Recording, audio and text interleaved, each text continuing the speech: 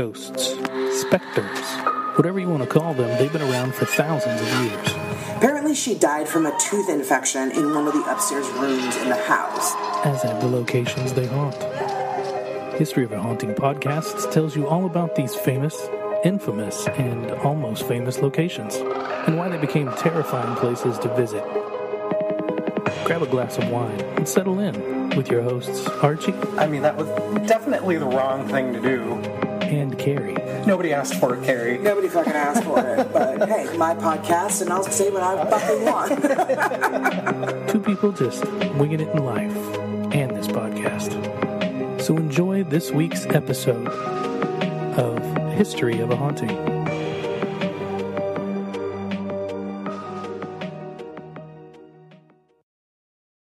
Hi, welcome to History of a Hauntings mini episodes just for the Patreons. Arch, where are we taking the Patreons today? We're going to Poveglia Island in Italy and the Island of the Dolls in Mexico. And what is that in Spanish?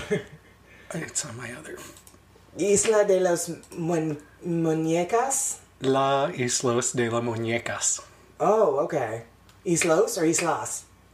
La. Islas. La Isla de las Muñecas. Muñecas. Okay. So, to that end, we're talking all about islands today and how wonderful and magical they are. Except the ones we're going to talk about. Yeah. Well, this isn't like Ibiza or Belize or... Our island-themed cocktail Yes. is Gilligan's Island cocktail. Is it Gilligan's Island cocktail or is it Gilligan's Island punch? I don't know. I can't remember. Anyway, it's orange juice, cranberry juice. I've got coconut vodka and peach schnapps. I've got vanilla vodka and peach schnapps. I said peach schnapps. Wow. This is going to be great, Aaron. We're a couple of glasses deep. Eat it up, Aaron. Eat it up. I mean, really. So we're going to just dive right in. We don't have any EVPs or anything to cover. So let's go to Poveglia Island in Italy. And what I got, I took from allthat'sinteresting.com and Wikipedia for supporting documentation. Cool. This small island, just 17 acres, housed over 160,000 plague victims through the centuries, and officials did more than just quarantine the sick and soon to die. They burned the corpses to stop the spread of the disease, and it is said that human ash from these cremations make up more than 50% of the island's soil, even centuries later. Oh, neat. It sounds like hell, just in northern Italy. The picturesque Venetian lagoon houses 166 islands, including a small island directly south of the Piazza San Marco. Known as Poveglia Island, the small dot of land has housed people since at least the 5th century when Romans escaped Goth and Hun invasions by fleeing to more defensible islands in the lagoon. As Venice grew into a major power, Poveglia became an important defensive location. Oh. In the 14th century, the Venetians built a fort on the island, establishing an outpost that could destroy enemy ships that tried to reach the city of Venice. But when bubonic plague ravaged Europe, Poveglia Island became the quickest and eventually permanent solution to the outbreak. It became an important quarantine site for plague victims as early as the 16th century. Yuck. In addition to quarantining plague victims on Poveglia, the island also became a gigantic mass grave to the corpses of the dead. Barges from Venice hauled the dead to the island, while smaller ships brought exiles from the city who showed even the mildest symptoms of the plague. Gross. So they were all just like there to die. And the dead bodies were just... The dead and dying. Burned. Mm-hmm. Gross. On Poveglia Island, plague victims spent 40 days waiting to see if they would die or recover. Most died. Oh, the nice. Venetians cremated untold thousands of bodies on Poveglia, leaving the ashy remains of the plague victims to fall where they may. Gross. When the deadliest I can't stop saying that word. When the deadliest outbreak of bubonic plague, the Black Death, struck Europe in 1348, Venice created the most modern quarantine system. The Republic detains ships and travelers suspected of carrying the plague for a period of 40 days. The word quarantine itself comes from the Italian quaranta, or 40. I swear to God, guys, we did not pick this because of everything that's going on with fucking coronavirus. I promise. Just, it's a cool place. Haunting wise, it's a magical place. I highly recommend everybody try to go. Very, very hot for some others. No, oh God. The Black Death devastated Venice's population in 1348, killing half of its citizens. Awesome. As Venice was a hub for international trade, it welcomed ships from around the known world, making the island republic especially susceptible to the spread of disease. Although plague quarantines were largely ineffective, the desperate need to stop the spread of disease drove other areas to adopt the practice. For instance, during a reappearance of the plague in 1374, the Duke of Milan exiled all plague sufferers to a field outside the city. As bubonic plague ravaged Europe for centuries, Venice responded by creating a network of lazaretti, or plague quarantine stations, on the islands in the lagoon. Poveglia Island became the most important of these inspection ports by the 18th century. In 1485, Venice's ruler Giovanni Mocenigo,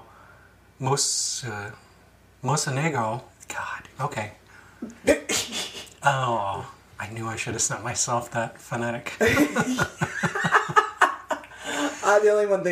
only thing that I wrote down is Poveglia. In 1485, Venice's ruler died from another outbreak of the plague. You know that guy. You know that guy. Which spurred the city to create several quarantine colonies on isolated islands. Quote, when plague struck the town, everybody sick or showing any suspect symptoms were restricted on the island until they recovered or died, explains anthropologist Luisa Gambaro. From the 16th century on, Poveglia Island housed plague victims, and there many breathed their last and were cremated or buried in mass graves. But the island became even more important in Venice's epidemic prevention plans in the 18th century. My God. In 1777, Venice's Magistrate of Health turned Poveglia Island into its primary plague checkpoint. Any ship sailing to Venice had to stop at Poveglia first for an inspection. If any sailor showed signs of plague... Oh, wow. What? I fucked up my notes real bad right here. Oh, cool. Because I got nothing after the comma except a different paragraph. I was like, what? Dramatic buildup? What happened? If any sailor showed any signs of plague, Venice quarantined them on Poveglia Island. Poveglia Island remained an important plague quarantine site until 1814, and owing to its haunting legacy as the city's go-to quarantine station for the plague, Venetians began calling Poveglia Island the Island of Ghosts. Adding to, of course, Poveglia's dark history, in 1922, Venetians transformed the island by building a mental hospital there. I mean, why not at this point? Naturally, rumors... Is a prison next? Right. Naturally, rumors soon spread that a doctor at the hospital carried out morbid experiments on his patients. Fuck. And only stopped after he reportedly died from falling from the bell tower on the island. The hospital closed its doors in 1968, leaving Poveglia once again. And there they go. Bye. Leaving Poveglia. Leaving Poveglia, there we go. Once again to be abandoned. Afterward, the island was briefly used for agriculture and then completely abandoned. What agriculture on an island that's covered in human ash? Hey, we're good. We're good sentiment. That's whole new horrible. meaning to ear of corn.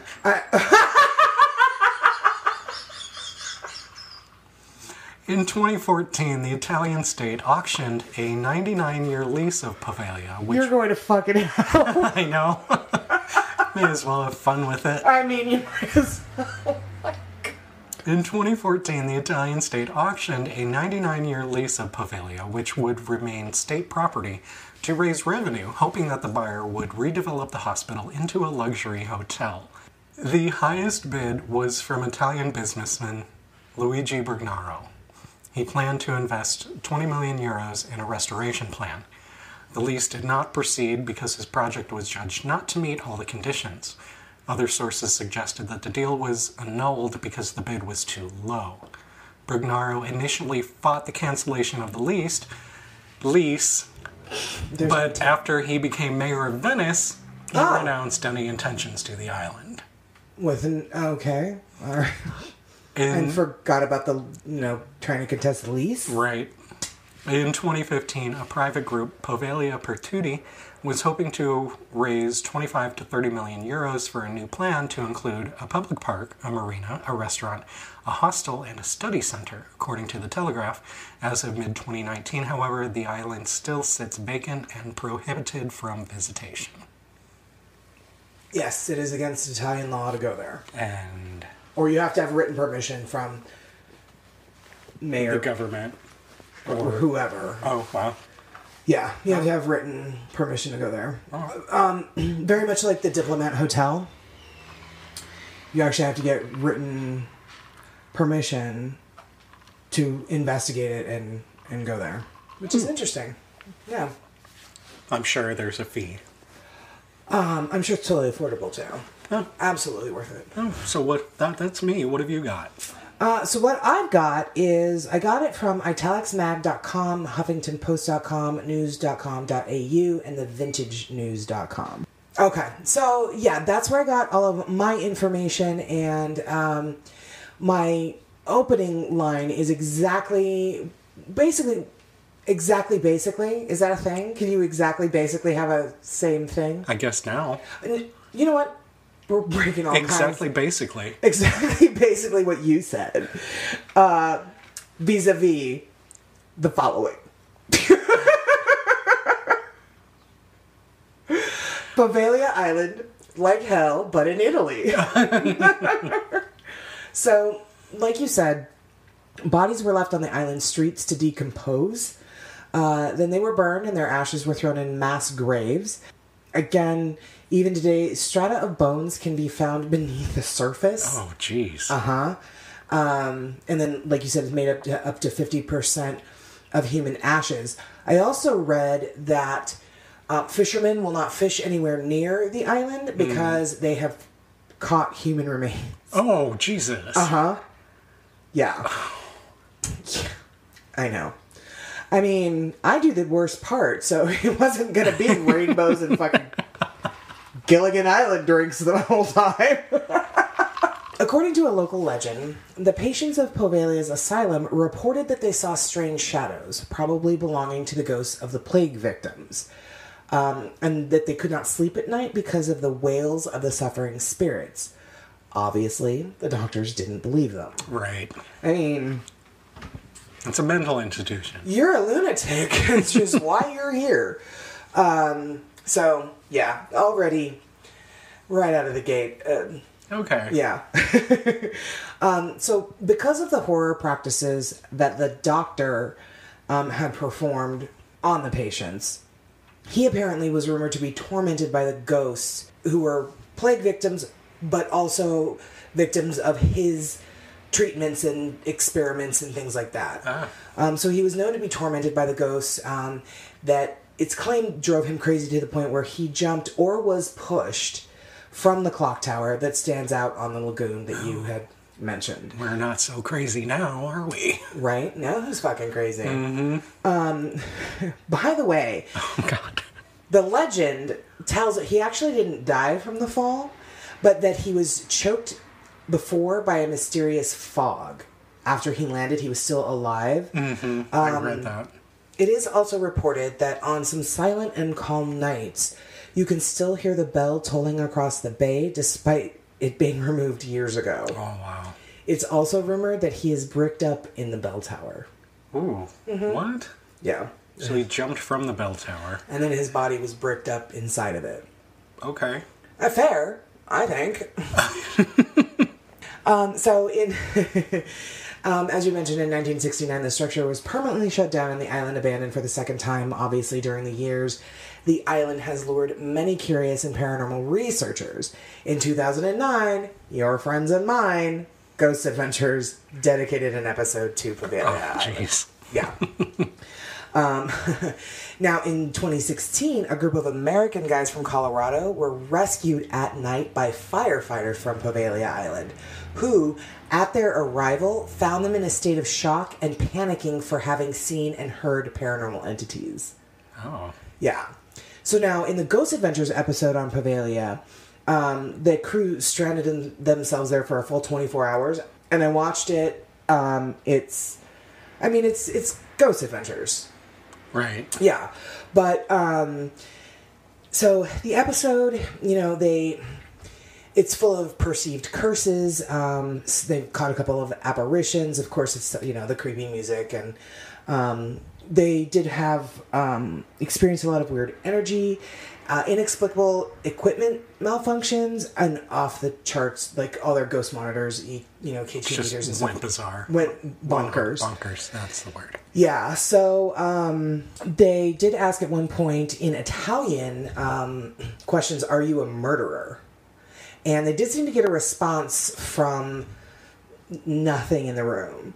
There was a lot of bangs, audible footsteps, disembodied voices, and strange orbs were all captured on the video and the audio. Numerous reports state that indeed at night you can hear voices, screams, laments, and strange noises, while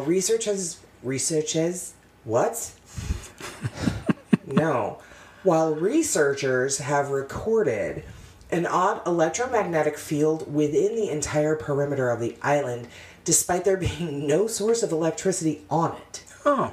Yeah, that's pretty interesting. Hey, it is. Yeah.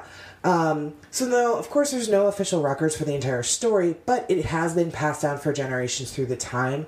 Nevertheless, the few who have been brave enough to go over to Poveglia Island never wanted to go back because of the spooky atmosphere. Also, the island is named the Island of No Return. Oh, God. So, Yeah. yeah. Now, those who have been there also report walking on ashes, hearing screaming, seeing moving shadows, and feeling the urgent desire to flee. There was a family that recently sought permission to visit the island, hoping to buy it cheaply and build a vacation home.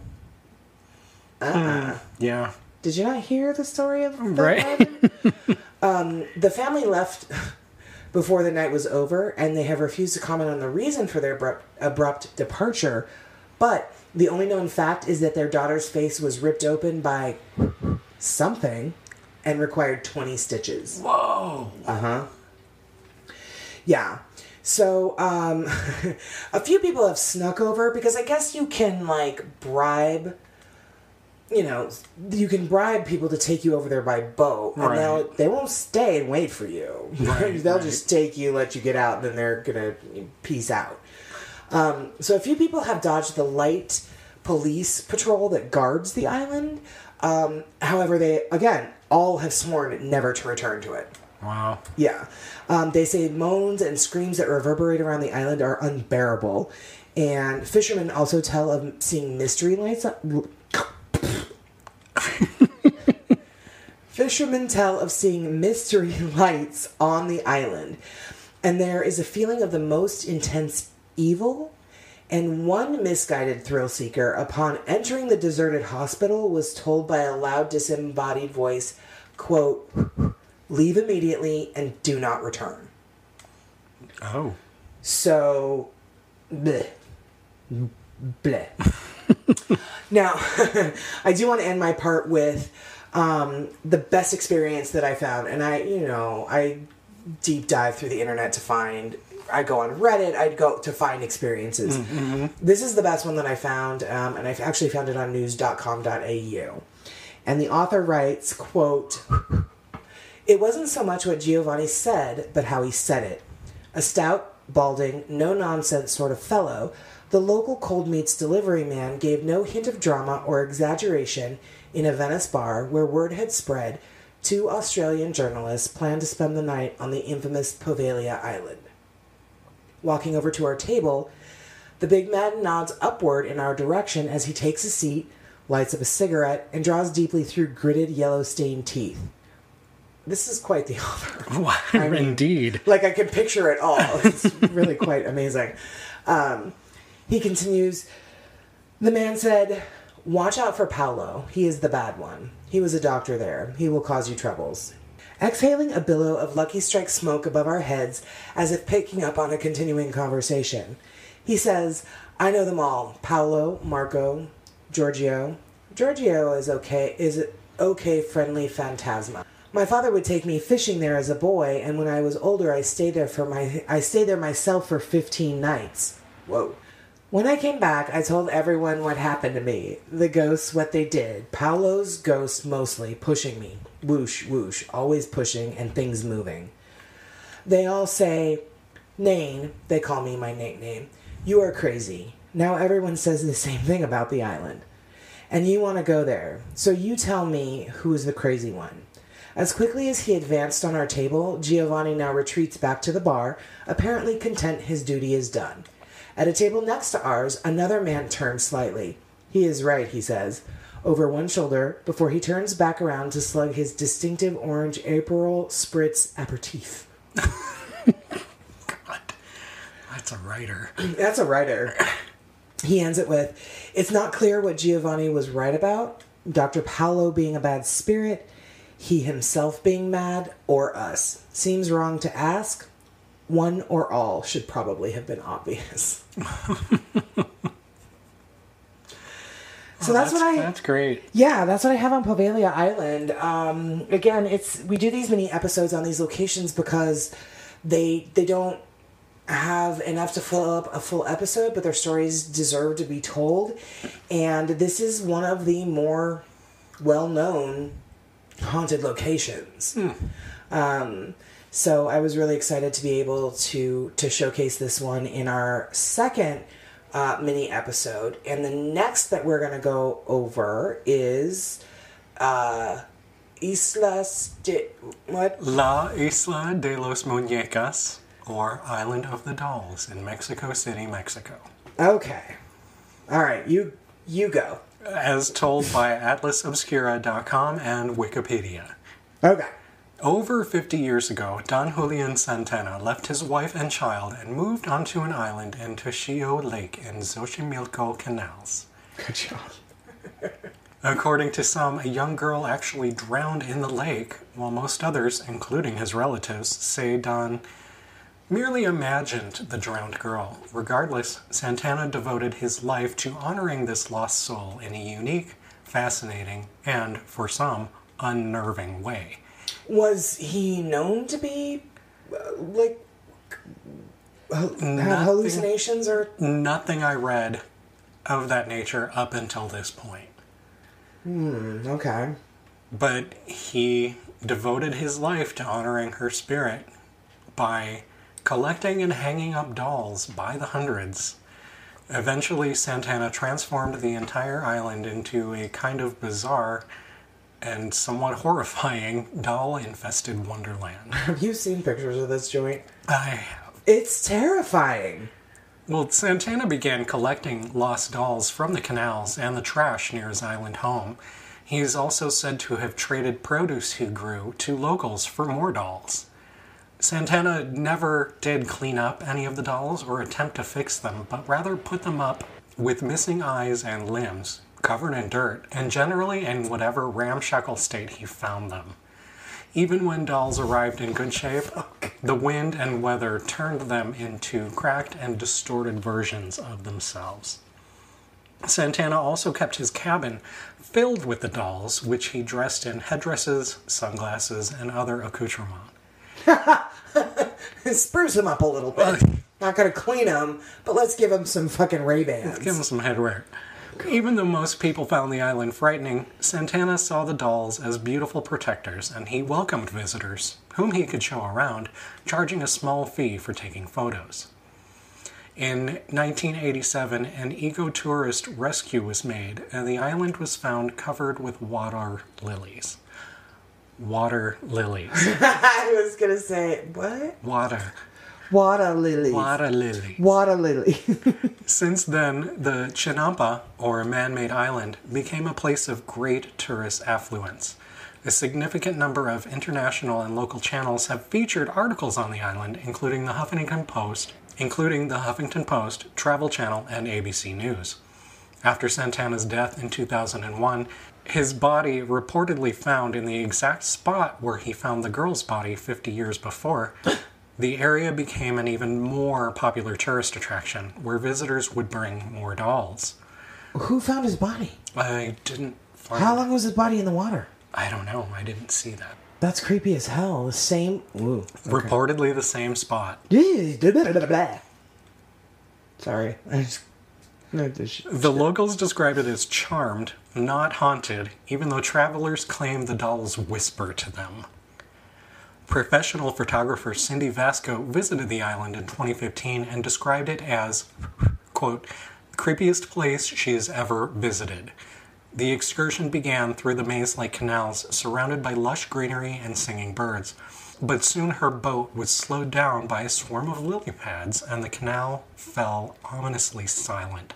Oh my god, did dolls like start to surface up from the water? That would be fucking insane. That would be fucking crazy. Perfect. Right? Make it up. Just say that happened. Shh, we won't tell anybody. Did you lose your place? Yeah. Okay. She told Mail Online, at the end of the journey, the trajinera, which is a small boat, turned along a bend in the waterway, and I was struck by the surreal vision of hundreds, maybe thousands of dolls hanging from trees on the tiny island. Nope. The dolls are still on the island, which is accessible by boat. The island of the dolls is an hour and a half from Embarcadero Cuimanco. I had it before. You had, what is it? How to spell it? Quemanco. Cuimanco. Sure. Quesadilla. The only access is via trajinera. So white. It's ridiculous. Most rowers are willing to transport people to the island, but there are those who refuse due to superstitions. The journey, approximately 1 hour, includes a tourney of the ecological area, the Ajolote Museum, the Apalatco Canal, the Tushilo Lagoon, and Llorona Island. In addition to... Like La Llorona? La Llorona. Cool. We should do a story about her. We should. In addition to hundreds of dolls, the island also contains a small museum with some articles from local newspapers about the island and Santana. One room contains the first doll Santana collected, Augusta Tinita. You have a lot of hard shit in your A lot of words. Augusta Tinita. Some of the visitors place offerings around this doll, in exchange for miracles and blessings. Some others change the doll's clothes and maintain it as a form of worship. Wow. And over to you. Take it away. Take it away, Carrie. Well, this is going to be awkward. Okay, well, let me sip a little. Okay. So this is going to be... So for my part, I got my part from Forbes.com, Ooh. Isla de las Muñecas.com, Mm-hmm. okay, and SmithsonianMagazine.com. Ooh. Yes. But... Oh. So, again, we picked these locations as mini episodes because they're fascinating, they're creepy, they certainly fall within the genre of paranormal. This particular one, though, I have 3 sentences of hauntings. And we took a little tiny break when I choked on vodka. Mm. And I had let you know that you had actually said one of my sentences. Oh, God. Yeah. So, it just dropped right over my whole part. Oh, I'm sorry. So, I did a little bit something different with my part. But, supposedly, the island is haunted by the ghost of the little drowned girl. And this island, like you said, it's covered in hanging dolls with missing heads and limbs. Locals will also say that they've heard the dolls whispering to each other, seen their arms and heads moving, and even witnessed their eyes opening. Oh, Jesus. Mm-mm. And if you look at pictures of this island, they're hanging from trees. They're nailed to trees. They have heads on, spikes. Pikes. Yeah, and they're missing arms and legs, and they're really weathered and old looking, and they're missing eyeballs, or if their eyes are painted on, that one is like kind of like the paint is chipped away. They're just creepy. Others who have taken a boat to the island said that the dolls lured them to come down to the island. Whoa. Yeah. So that's really it that I have for the hauntings of the Island of the Dolls in Mexico. So I'm doing my research, and I'm like, well, thanks for listening to the episode, guys. Bye-bye. We'll see you. No. I know I can't just leave it at that.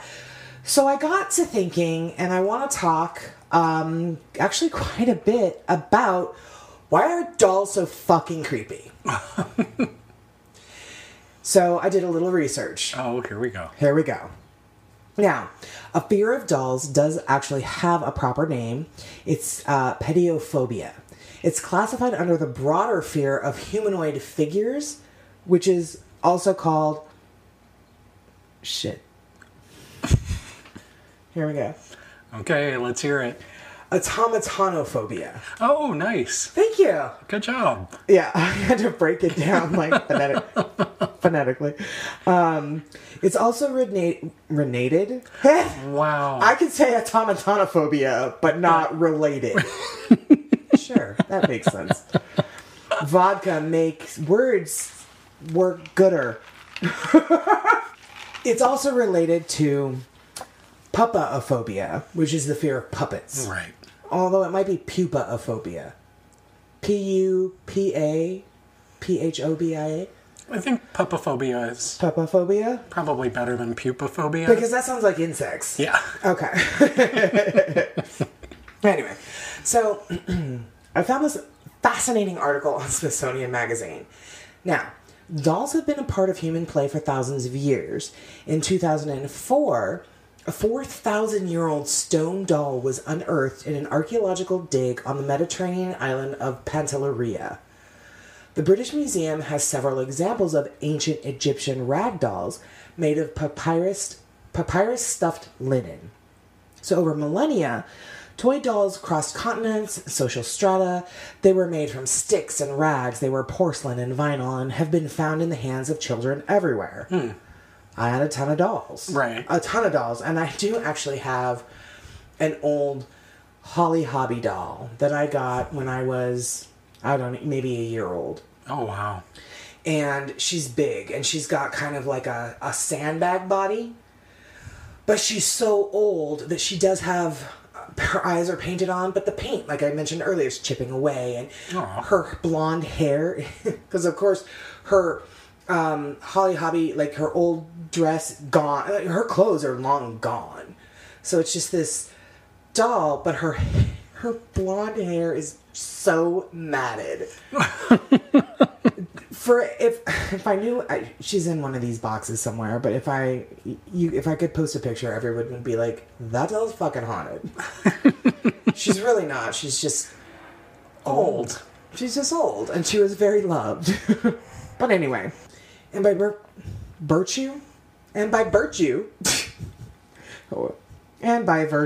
Jesus, this is Wow. yeah, I got 5 pages. I'm just going to lean back. And I'm on like half of page 1. And by virtue of the fact that dolls are people in miniature form, unanimated by their own emotions, it's easy for a society to project whatever it wanted to on dolls. Oh, yeah. Yeah. Okay. Just as much as they could be made out of anything, they could also be made into anything. So, Patricia Hogan, who is a curator at the Strong National Museum of Play in Rochester, New York, and an associate editor of the American Journal of Play, said, quote, I think there is quite a tradition of using dolls to reflect cultural values and how we see children or who we wish them to be. For example, she says, by the end of the 19th century, many parents no longer saw their children as unfinished adults, but rather regarded childhood as a time of innocence that ought to be protected. In turn, dolls' faces took on a more cherubic, angelic look. Dolls have also have had an instructional function. often reinforcing gender norms and social behavior. So through the 18th and 19th century, dressing up dolls gave little girls the opportunity to learn to sew or knit. Hogan says that girls also used to act out social interactions with their dolls, not only the classic tea parties, but also more complicated social rituals such as funerals as well. Oh. I can safely say I never had a funeral for any of my dolls. I don't know anybody that has. I'm not saying it's... I personally find that creepy. She goes on to say that in the earliest... Wow. Here we go. In the early 20th century... There it is. She goes on to say that in the early 20th century, right around the time that women were increasingly leaving the home and entering the workplace, infant dolls became more popular, inducting young girls into a cult of maternal domesticity. In the second half of the 20th century, Barbie and her myriad careers and sartorial options provided girls with alternative aspirations, while action figures offered boys a socially acceptable way to play with dolls. Now, the recent glut... Is it glut or glut? G-L-U-T. Aaron? I think both. Both? We'll go with glute. Aaron, message me, let me know. The recent glute of boy-crazy, bizarrely proportioned, hyper-consumerist girl dolls, so Bratz, Monster High, those dolls, says something about both how society sees girls and how girls see themselves, although what is for another podcast. So dolls, without meaning to, they actually mean a lot. Right. But one of the more relatively recent ways we relate to dolls is as strange objects of, and this is a totally scientific term, creepiness. There's research being done into why we think things are creepy, and what potential use that might have is somewhat limited, but it does exist. Oh, wow. Yes. So, a psychologist at Knox College in Illinois, Frank McAndrew, he says that creepiness comes down to uncertainty. You're getting mixed messages. If something is clearly frightening, you scream, you run away. If something is disgusting, you know how to act.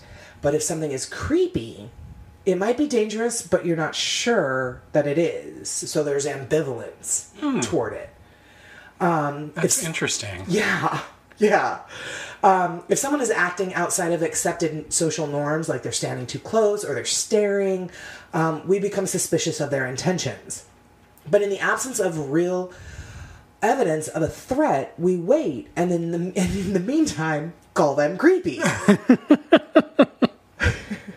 The upshot, McAndrew says, is that being in this state of creeped out makes you hyper-vigilant.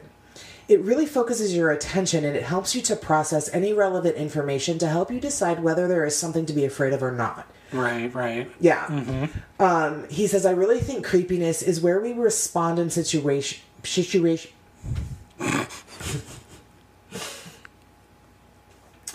I really think creepiness is where we respond in situations where we don't know we have enough information to respond, but we have enough to put us on our guard. It's a perceived threat. Yes, but you're kind of waiting it out. You're waiting for more information. Exactly. And dolls inhabit this area of uncertainty, largely because they look human, but we know they're not. Our brains are designed to read faces for important information about intentions, emotions, and potential threats. Indeed, we are so primed to see faces and respond to them that we see them everywhere. In streaked windows and smears of Marmite, toast. Jesus is on my toast.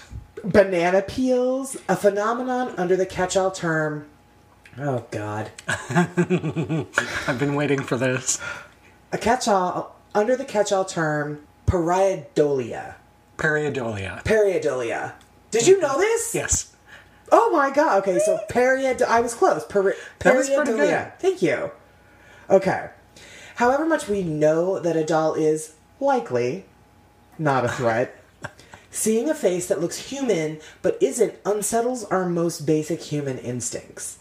Some researchers also believe that a level of mimicry of nonverbal cues, such as hand movements or body language, is fundamental to smooth human interaction. The key is that it has to be the right level of mimicry, too much or too little, and we get creeped out. So, dolls don't have the ability to mimic, although they do seem to have the ability to make eye contact, which is... This is a whole level of... yeah. For me, because Edward and I are catching up on Westworld. Oh, yeah? Right now, which is a land of human robots. Yes! And we're in season 2 right now, and they've gained awareness, and they're taking over, and it's... All of these things you're telling me, it's like... How would that translate into a future where you can't even tell what's real and what isn't? The robot doll apart from a real person? Yeah. So I'm just... You're saying all these things and I'm inside like, oh my god, oh my god, oh my god, oh He's my god. growing increasingly creeped out. Okay, so dolls don't have the ability to mimic, although they do seem to have the ability to make eye contact. But because at least some part of our brain is suspicious about whether this is a human or not, we may expect them to mimic us, further confusing things. Right. Now, before the 18th and 19th centuries, dolls weren't real enough to be threatening. Only when they begin to look too human did dolls start to become creepy, uncanny, and psychologically... Fuck! Did dolls start to become creepy, uncanny, and psychology began investigating? Nice. Okay, there we go. You're like, I don't know where you're trying to take this sentence, Gary. Honestly, I didn't for a minute there either. Okay, so doll manufacturers figured out how to better manipulate materials to make dolls look more lifelike or to develop mechanisms that make them appear to behave in ways that humans behave. One person points to the sleep eye innovation of the early 1900s, where the doll would close her eyes when laid horizontal in exactly the way real children do when they're sleeping. Gotcha. They said, quote, "I think that's where the unease comes with dolls. They look like humans and in some ways move like humans, and the more convincing they look or move or look like humans, the more uneasy we become." And I feel like that's true. Some of these dolls are just plain, they're just too realistic, which leads me to an interesting phenomenon. Sorry. Phenomenon. The interesting phenomenon is that the creepiness of realistic dolls is complicated by the fact that some people want dolls and robots that look as lifelike as possible. Reborns are a good illustration of the problem. They are, have you ever heard of this kind of a doll? Mm-hmm. Okay, so they're hyper-realistic. These custom-crafted infant dolls that reborn artists and makers say you can love forever. So the more lifelike an infant doll is, and some of them even boast heartbeats, breathing motion, and cooing. Oh, God. Mm-hmm. The more desirable it is among reborn devotees. Devotees? Yeah, you got them. Okay. But equally, the more it seems to repulse the general public. So, a gentleman named A.F. Robertson did a 2004 investigation into doll collecting called Lifelike Dolls, the Collector Doll Phenomenon, and the Lives of the Women Who Love Them. Some of the women who collected porcelain dolls thought of their dolls as alive and sentient beings with feelings and emotions. These women, who referred to their doll collections as nurseries, were sometimes shunned by other antique doll collectors who did not have that same kind of relationship to their own dolls. I didn't even know this was a thing. Yeah. Let alone you could write a whole paper about it. Or a movie. Or a movie. Women, and it is almost exclusively women, who collect reborns often treat them as they would real babies. So if we are creeped out by inanimate things that aren't human looking too human, we may also be creeped out by adult humans pretending that these inanimate things are real. Which I fall into that category. So we're creeped out by people who have these kinds of hobbies and occupations because right away we jump to the conclusion, what kind of person would willingly surround themselves with human-like things that are not human? So this Frank McAndrew, who I had mentioned just a moment ago, he had also done this survey with a partner of his. And their survey on creepiness found that most people think that creepy people don't realize they're creepy. We're on our guard for those types of people because they're out of the ordinary, he says. Right. Yeah. So here's the other side of it. It's also exactly the kind of thing that's easy to exploit in the media. Mm-hmm. And you knew I was going to go here. Some doll makers blame Hollywood films for the creepy doll stigma. This island ain't helping that. I'm sorry, it's just not helping that. Probably not. Yeah, probably not. There's no doubt that movie makers have used dolls to great effect. But the doll was creepy. Oh my god. The doll was creepy.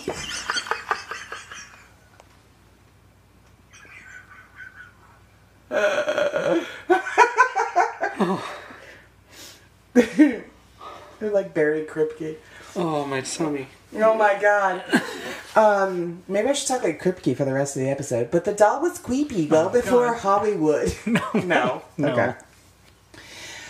The doll was creepy well before Hollywood came calling. In the 18th and 19th centuries, as dolls became more realistic, and as their brethren, the automata?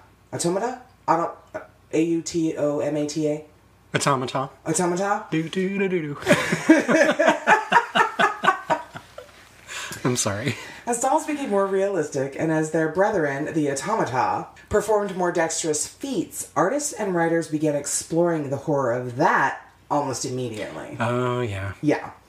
In the 20th century, creepy dolls became more actively homicidal as motion picture technology transformed the safely inanimate into the dangerously animate. Some evil dolls still had an evil human behind them. Dracula director Todd Browning's 1936 The Devil Doll featured Lionel Barrymore as a man wrongly convicted of murder who turns two living humans into doll-sized assassins to wreak his revenge on the men who framed him. I've never heard of this movie. No. But then there was also the Twilight Zone's murderess, Talkie Tina. It was inspired by one of the most popular and influential dolls of the 20th century, Chatty Cathy. My name is Talkie Tina, and you better be nice to me. The evil clown doll from Poltergeist, cannily marrying two creepy memes for maximum terror. And of course, Chucky, the My Buddy. Do you remember that doll? My Buddy? Mm-hmm. My buddy, wherever I go, he goes. Yeah. I was jealous of other children that had that. That had that? To a point. Yeah. Do you want one, Archie? No. Kinda, but no. So Chucky, the My Buddy clone, possessed... And Chucky's rolling up now. The My Buddy clone, possessed by the soul of a serial killer in the Child's Play series. The 1980s and 1990s saw dozens of B-movie variations on the homicidal doll theme. Dolly Dearest, Demonic Toys, Blood Dolls. I've never heard of any of those. No. But again, B-movie variations. Right, I'm sure Edward has them. I mean, I'm a fan of a B horror movie, but I've never heard of any of these. Hello, Mary Lou Prom Night 2? Yes. But never any of these. Anyway, in 2005, the evil denizens of the doll graveyard came back for teenage souls and apparently eyeballs. In 2007, I have seen this movie. This movie's are the guys that Lee Winnell and James Wan that did the Saw movies and Conjuring. In 2007, homicidal ventriloquist dummies were going around ripping people's tongues out in dead silence. That was fucking terrifying. That was a terrifying fucking movie. Now, most recently, devil worshippers inadvertently turned a smiling vintage doll into a grinning demon in October... Okay, last October. Whenever this article was written, is October. In the film Annabelle, which... we have already, in our Haunted Objects episode, we covered Annabelle the Yes. doll, which is a film in the Conjuring franchise. So the director, John Leonetti, told the Huffington Post that dolls make exceptional vehicles for horror films. If you think about them, most dolls are emulating a human figure. But they're missing one big thing, which is emotion. So they're shells. It's a natural, psychological, and justifiable vehicle for demons to take it over. If you look at a doll in its eyes, it just stares. That's creepy. They're hollow inside. That space needs to be filled with evil. Yeah. So, when I was looking through all of this, and I'm like, okay, so we're quite well versed, this podcast, in haunted dolls, creepy dolls. We have discussed Robert the doll, who is one of the most famous haunted dolls, possessed dolls ever. Also Annabelle the doll. Right. But there's a couple of dolls. One that I'm debating. His name is Harold the doll, and I don't want to. That's all I'm going to say about that doll. And we're not going to be doing an episode on that doll. There's also another really famous doll that is in Zach Bagans' Haunted Museum, and I'm not even going to say the name of that doll. Oh, wow. Because the demons that possess these two dolls are, they know when you're talking about them. I shouldn't have even mentioned probably not. one's name. Sorry, guys. But what's fucking weird beyond that is apparently haunted objects, specifically haunted dolls, is a hot commodity on eBay. Now, People are weird. people are weird. There's a guy named Jack Hutchcraft who wrote about the phenomenon for Vice. Says he stumbled upon a trade one night when he was surfing around the everything else section of eBay. He says, quote, "There was an advert for something which was a sadistic, perverted, haunted doll. It was this little menacing looking sort of troll. Intrigued, he noticed the bids kept going up with 10 people in the running. That doll that looked like a possessed little troll ended up selling for more than $1,400. Wow. Yeah. So he did a little, he did some reporting to kind of find out why anybody would want a haunted doll, let alone pay that much, if anything, for one. He in the end, he came to the conclusion that some people want to connect solely with the spirit. Some people buy them just for the doll because they're doll collectors, and the spirited aspect of it is just a secondary thing. But I went on to eBay to see what I could see. Oh, no. What's shocking is there is a number of dolls that are being billed as spiritual vessels that you can buy to house a demon or spirit or something, and just have whatever is plaguing your home, put it in. They're selling these dolls that you can capture demons and entities in. Wow. It's weird that it's a thing. It's really, really weird that it's a thing. It's an untapped market for us. So I'm not really sure why. I'm not really sure why. Like you said, some people are weird, but the fact that this is a popular thing on eBay, and I don't know. I find it really weird. So yeah, that's what I have in my research that I found when I was like, why are dolls so fucking creepy? So I do want to say, to just kind of close out the end of the episode and the end of my part, that it's a section that I found on it wasn't Smithsonian, but it was on, I believe it was Forbes.com is where I found this. Okay. But the creepiness of dolls sometimes adds to their appeal. Some doll makers are actively courting creepy, such as this reborn artist who sells monster babies alongside regular babies, or the popular and scary Living Dead Dolls line. I've never heard of any of this, but anyway, here it is. Because the fact is, people like creepy. The same mechanism that makes us hyper-vigilant also keeps us interested. Quote, "We're fascinated and enthralled and a little on edge because we don't know what comes next, but we're not in any way paralyzed by it. We're more drawn into it, which I think that it's the drawing in, or almost being under the spell of wanting to find out what comes next, is what good storytellers exploit. And I'm going to add good podcasters, too. Nice.